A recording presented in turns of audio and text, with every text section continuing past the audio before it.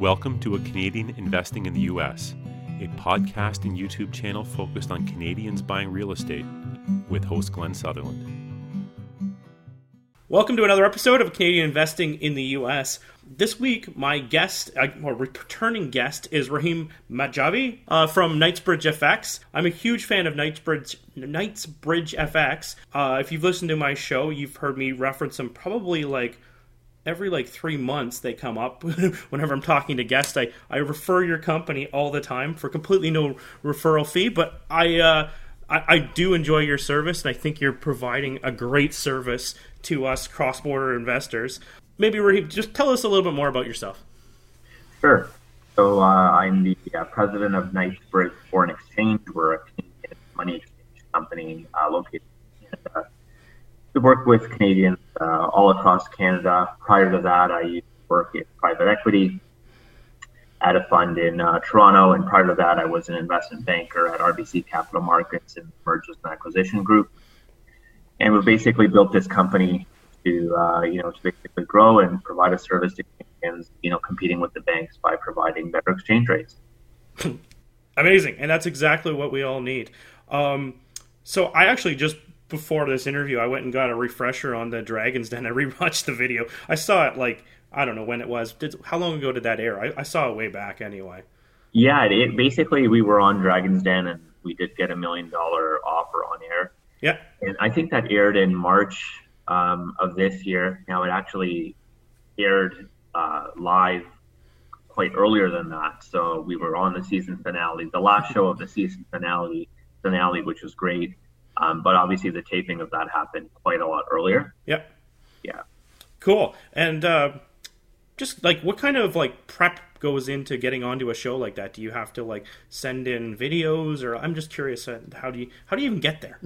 Yeah, I'm happy to talk about it, and I think it's a question that I get asked quite a bit, and I think I think a couple of things. So for Dragon's Den, the way essentially it works is you fill out an online application, and anyone can do it. It's free, and if anyone thinking of doing it, I would highly encourage you to go and try. It's completely free to do. You basically fill out a questionnaire. You go to an audition, and they have a bunch of them, over various weeks all across Canada, and I think multiple times in Toronto. Okay. And you basically go down, you get a number. There is a pretty long wait on that day, but it is something that doesn't take more than a day of your time. And you go and you basically make a pitch, and you pitch your idea, and they ask you some questions. Basically, what happens on the show happens in a pitch format with different panels that they have. Obviously, not in front of the actual dragons, right? And they'll obviously basically see how you do, if they like your idea, how you're growing, things like that, if you're show worthy. And then you get a call, and they say, okay, great, you've made it on the show.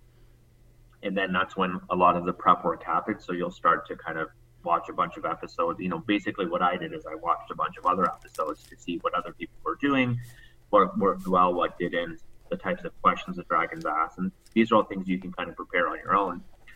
And then you basically go down there, you make your pitch, and you have your kind of set up. And the first minute and a half is basically what you control. So you control what you say, where you're from, how much you're asking for, what you do. Can you convey your idea clearly and effectively?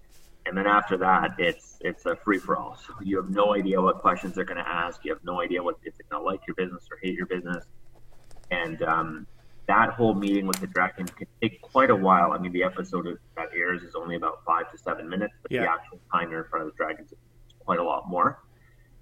And then they, basically decide if they're going to give you a deal or not. You walk off the show, and then they basically tell you later on if you're going to air or not. It's a bit nerve-wracking because you don't really hear right away. Yeah. And so even though I was on the season finale of the last show, I actually didn't know that I was going to be on the show for maybe past 3/4 of the season through. So for such a long time, I thought, nothing is going to come of it because we're basically into more than half of the season on air. Yeah. And nothing had happened. So what are the chances I'm going to be on the last show? And then I basically got the call. So they tell you literally a couple of weeks in advance, just so you're not supposed to tell anyone what happened, et cetera, et cetera. And then you go on the show, and the reaction was obviously great. Yeah. Like $1 million, and it's a great story, kind of, I think, for everyone involved. Yeah, definitely. Part of your pitch on that show, because we never even did the pitch when you were on my show last time, but basically when you're pitching to the Dragon's Den, you're talking about the 2.5% that the banks typically are upmarking the money whenever they're doing a transaction, which I know a lot of people don't realize is actually happening. My first transaction down to the States, I used the bank to do it, and I gave away so much money, and then I learned of your company, and I started moving stuff to a better way of doing it.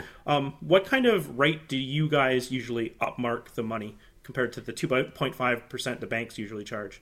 Yeah, so the 2.5% number is basically an average by the banks.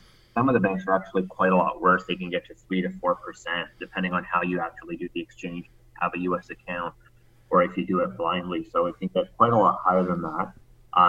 We'll typically save you about 2% from the number. Yep. And so on average, you're looking to save about 2% versus your bank. So if your bank's marking it up 2.5%, we're basically marking it up between 0.5 and 0.8%. Now, if you're doing a larger amount, you'll basically save even more. And if you're doing a smaller amount, like a couple thousand, then you're obviously paying a little bit on the higher end of the range, just because we can't make a ton of money on a small transaction.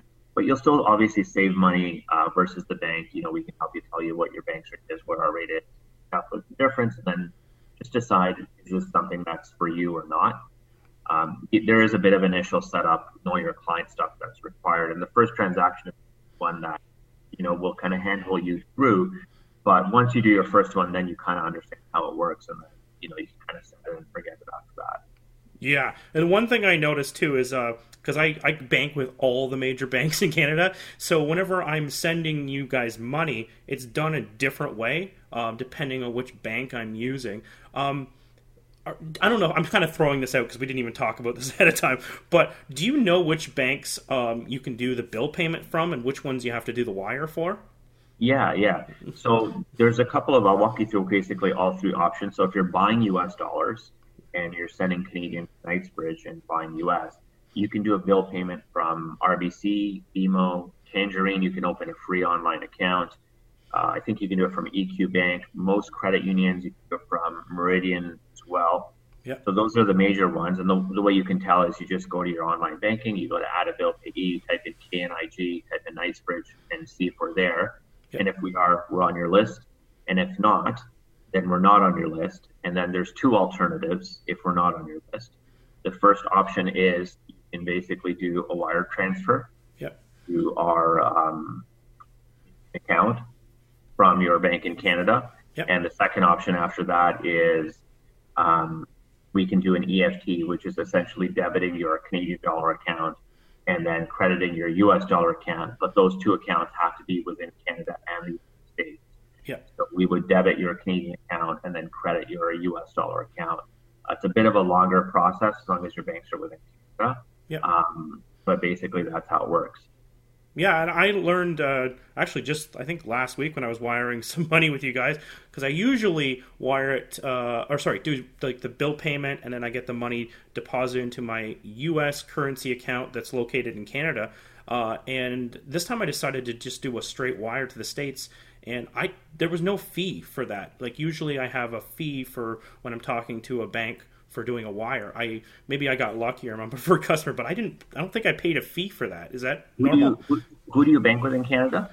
All of them, basically. Okay. Who did I send money with this time? I'm not sure. If you're sending a wire in Canada from your bank to us, you're likely to pay a fee. So I don't know how you got that. I had to pay a fee there, but when you guys wired money to the United States, I don't believe I paid a fee. Right, exactly. So we're not double dipping. So basically the fee that we have to pay our bank to send it to the United States, we pay that fee. Yeah. We pay that fee to our bank. We don't pass that fee to you. So if you have to do a wire, like let's say you were sending money from a bank in Canada to the United States, you go to your bank, pay the exchange plus the wire fee.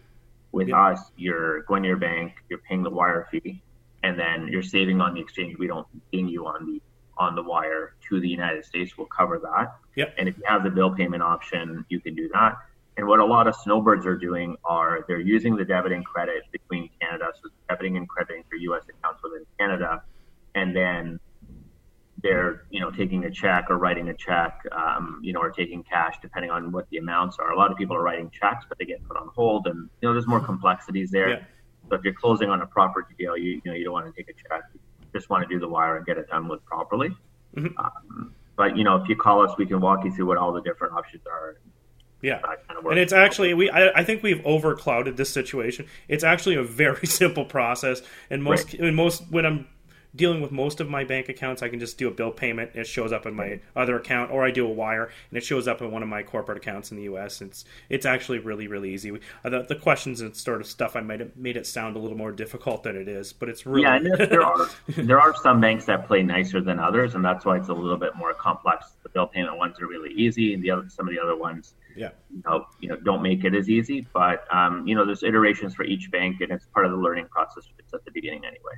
Perfect. Okay, let's get to the meat and potatoes. 2020, as most of my listeners were doing a lot of money moving back from Canada to the U.S., what are we looking at for the forecast for the Canadian dollar versus the U.S. dollar going across 2020? So we think the Canadian dollar will strengthen in 2020. So if you're a buyer of U.S. dollars throughout the year, you're going to be, hopefully happier. Now, I'll just caveat at the beginning, nobody really knows exactly what's going to happen with the market. These are some things that we're seeing in the market, but nobody really knows what's going to happen. And, to each their own, buyer beware. Yep. But basically, what's been happening, I'd say, this year, and what's probably not going to happen next year is there's a bit of safe haven appeal in the U.S. dollar this year, primarily because of all the trade talk and the tensions that have kind of been going on with the U.S. And what that means is when there's any risk in the market with, for example, trade, or if trade is a drag on the overall global growth market, or there's some sort of tension in the market, then there's a flight to safety in the U.S. dollar. And so the U.S. dollar generally strengthens. So if you think back to the recession or the financial crisis that we had in the U.S., despite it being a U.S. issue, the U.S. dollar soared because the rest of the world wanted to park their money in the U.S. or the safe haven currency, is basically what was happening. So the markets right now are doing really, really well. So it's not a recessionary issue or anything like that. Like the U.S. economy has been doing great. And as a result, the Canadian economy essentially does well as well. But there is a bit of flight to safety because of some of that China-U.S. trade tension. And we do think some of that will evaporate into next year. And so that's going to bode well for the Canadian dollar because the U.S. dollar will lose a little bit of its shine.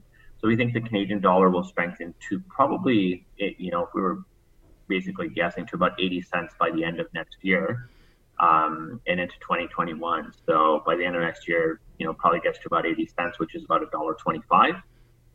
Is what we would kind of peg by the end of the year or into 2021.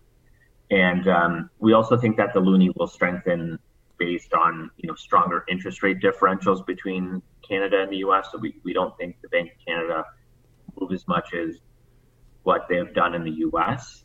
in terms of interest rates or reducing interest rates.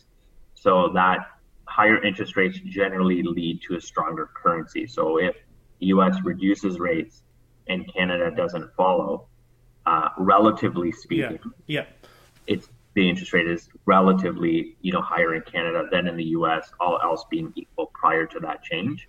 Mm-hmm. So that's the other factor. And then oil prices have kind of been getting stronger as well, generally speaking. So I think those are the kind of main things that'll benefit for the loonie.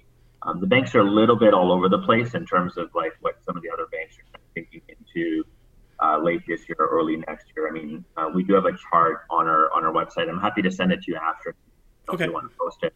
But it basically says what the ranges are, for all the kind of five for Q1 and Q2 of 2020, and it's ranging from 128, 127 to a high of 133 to 134.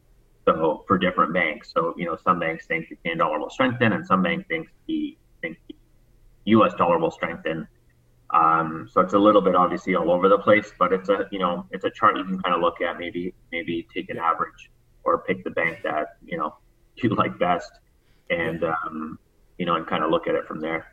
Well, we're not going to be doing exchanges with them anyway. So yeah, and this is more the bank, what the banks are forecasting the dollar to be, not what they're actually pricing their dollar to be. So this is them guessing what I think the dollar is going to be, into Q2 of 2020. Okay. Is that the same email that I get from you like every quarter or something, or is that a different email? Yeah, it is basically the same email, and I think we just updated it last week or in the last couple of days. Yeah. So it's on our website. You probably get the email after. You might have got the email already. I'll have to check. But also, I'm happy to just follow up with you after. Just send it to you, and then to the extent you want it, you can have it. And if someone wants to go to our website, just click on the blog and click on the monthly outlook. It's all the way at the bottom of the monthly outlook on our blog. Yeah, sure. Send it over. I usually post it on our Facebook group, and so everyone has an idea what the next quarter is going to look like. So that's great. Right. So yeah, I mean, it's been kind of a volatile market. I mean, even stuff with the UK and Brexit, it's been a bit of a drag, and just had an election there. So a lot of things going on, but generally speaking, the main factors for the Canadian dollar are oil prices, interest rates, the overall economy, and then essentially what is the U.S. doing. So we think the U.S. will lose a little bit of its shine into 2020 when they get to sort of deal with China. The one caveat to everything is obviously the U.S. election. Yes, I was going to mention that. And it really depends on, generally the election outcome doesn't really impact the dollar as much as people anticipate it doing, except that it has extreme candidates on either end, either reversing, something really significant like a trade deal, for example, or going really far left or really far right on some sort of issue. Then you might see, some sort of change. But generally speaking, the U.S. economy is such a beast in of itself that it really doesn't get impacted too much, by a lot of policy changes. Yep. We have seen a lot of, positive policy changes from a tax perspective, or I guess overall economic growth in the U.S., and that's obviously bodes well for the U.S. So to see some unwinding of that, could be a negative, but I think generally speaking, none of that. There's a lot of talk before the election as to what some of these things might happen, and then people generally revert to the mean, when it comes to one-on-one kind of face-offs. Great. Well, Rahim, thank you so much for your time. That was a lot of education, and I think if no one even gathered anything else, the dollar should be getting stronger in Canada. So if you have your money on this side, you're going to do better. And what else? I think that was basically the gist of it. It looks promising if your money's still here. For me, my money's all over in the U.S. now, and I have to bring it back. So, right. And the caveat to everything is, we generally try. Even myself, I never time the market. I don't try to guess. Yeah. Based on business needs, and it can be a dangerous game trying to time the market. It can get very, just like with anything else, stocks, everything else. So kind of to each their own. A lot of times people just dollar cost average what it is, keep an eye on it, and you move on with life, and you just save what you can on the exchange and go from there. Yeah, no, if you have a deal to buy, go buy the deal. Don't wait for the money to change slightly, because it's probably not enough to make it actually worth it. So if you have a deal, buy a deal, and you move. If you have your money sitting in cash because you sold something and you're not in a rush, then you can sit there and wait for happier times if you think it's going to go that way. But anyway, side note, I know you're a super busy guy. Thank you so much for your time, Rahim. If people want to get a hold of you, how would they do so? Well, you can email contact@KnightbridgeFX.com, and in the subject heading, just put attention Rahim, and that email will get to me. You can obviously give our company a call at toll-free number of 1-877-355-5239 and just ask for me. And if I'm there, I'm happy to talk to you. Yeah. Email works, and happy to answer any questions or walk any process. Perfect. Thank you so much for your time again. I really appreciate it. I think there's a lot of value that some people just have. If they may, I think most people that listen to my show know about Knightsbridge, but it's still nice to get like the I don't know what your title is, CEO or whatever of the company, to actually put a face to the whole thing. So anyway, thank you so much for your time. Yeah, thanks a lot for having me. I really appreciate it. All right, have a great night. Take care.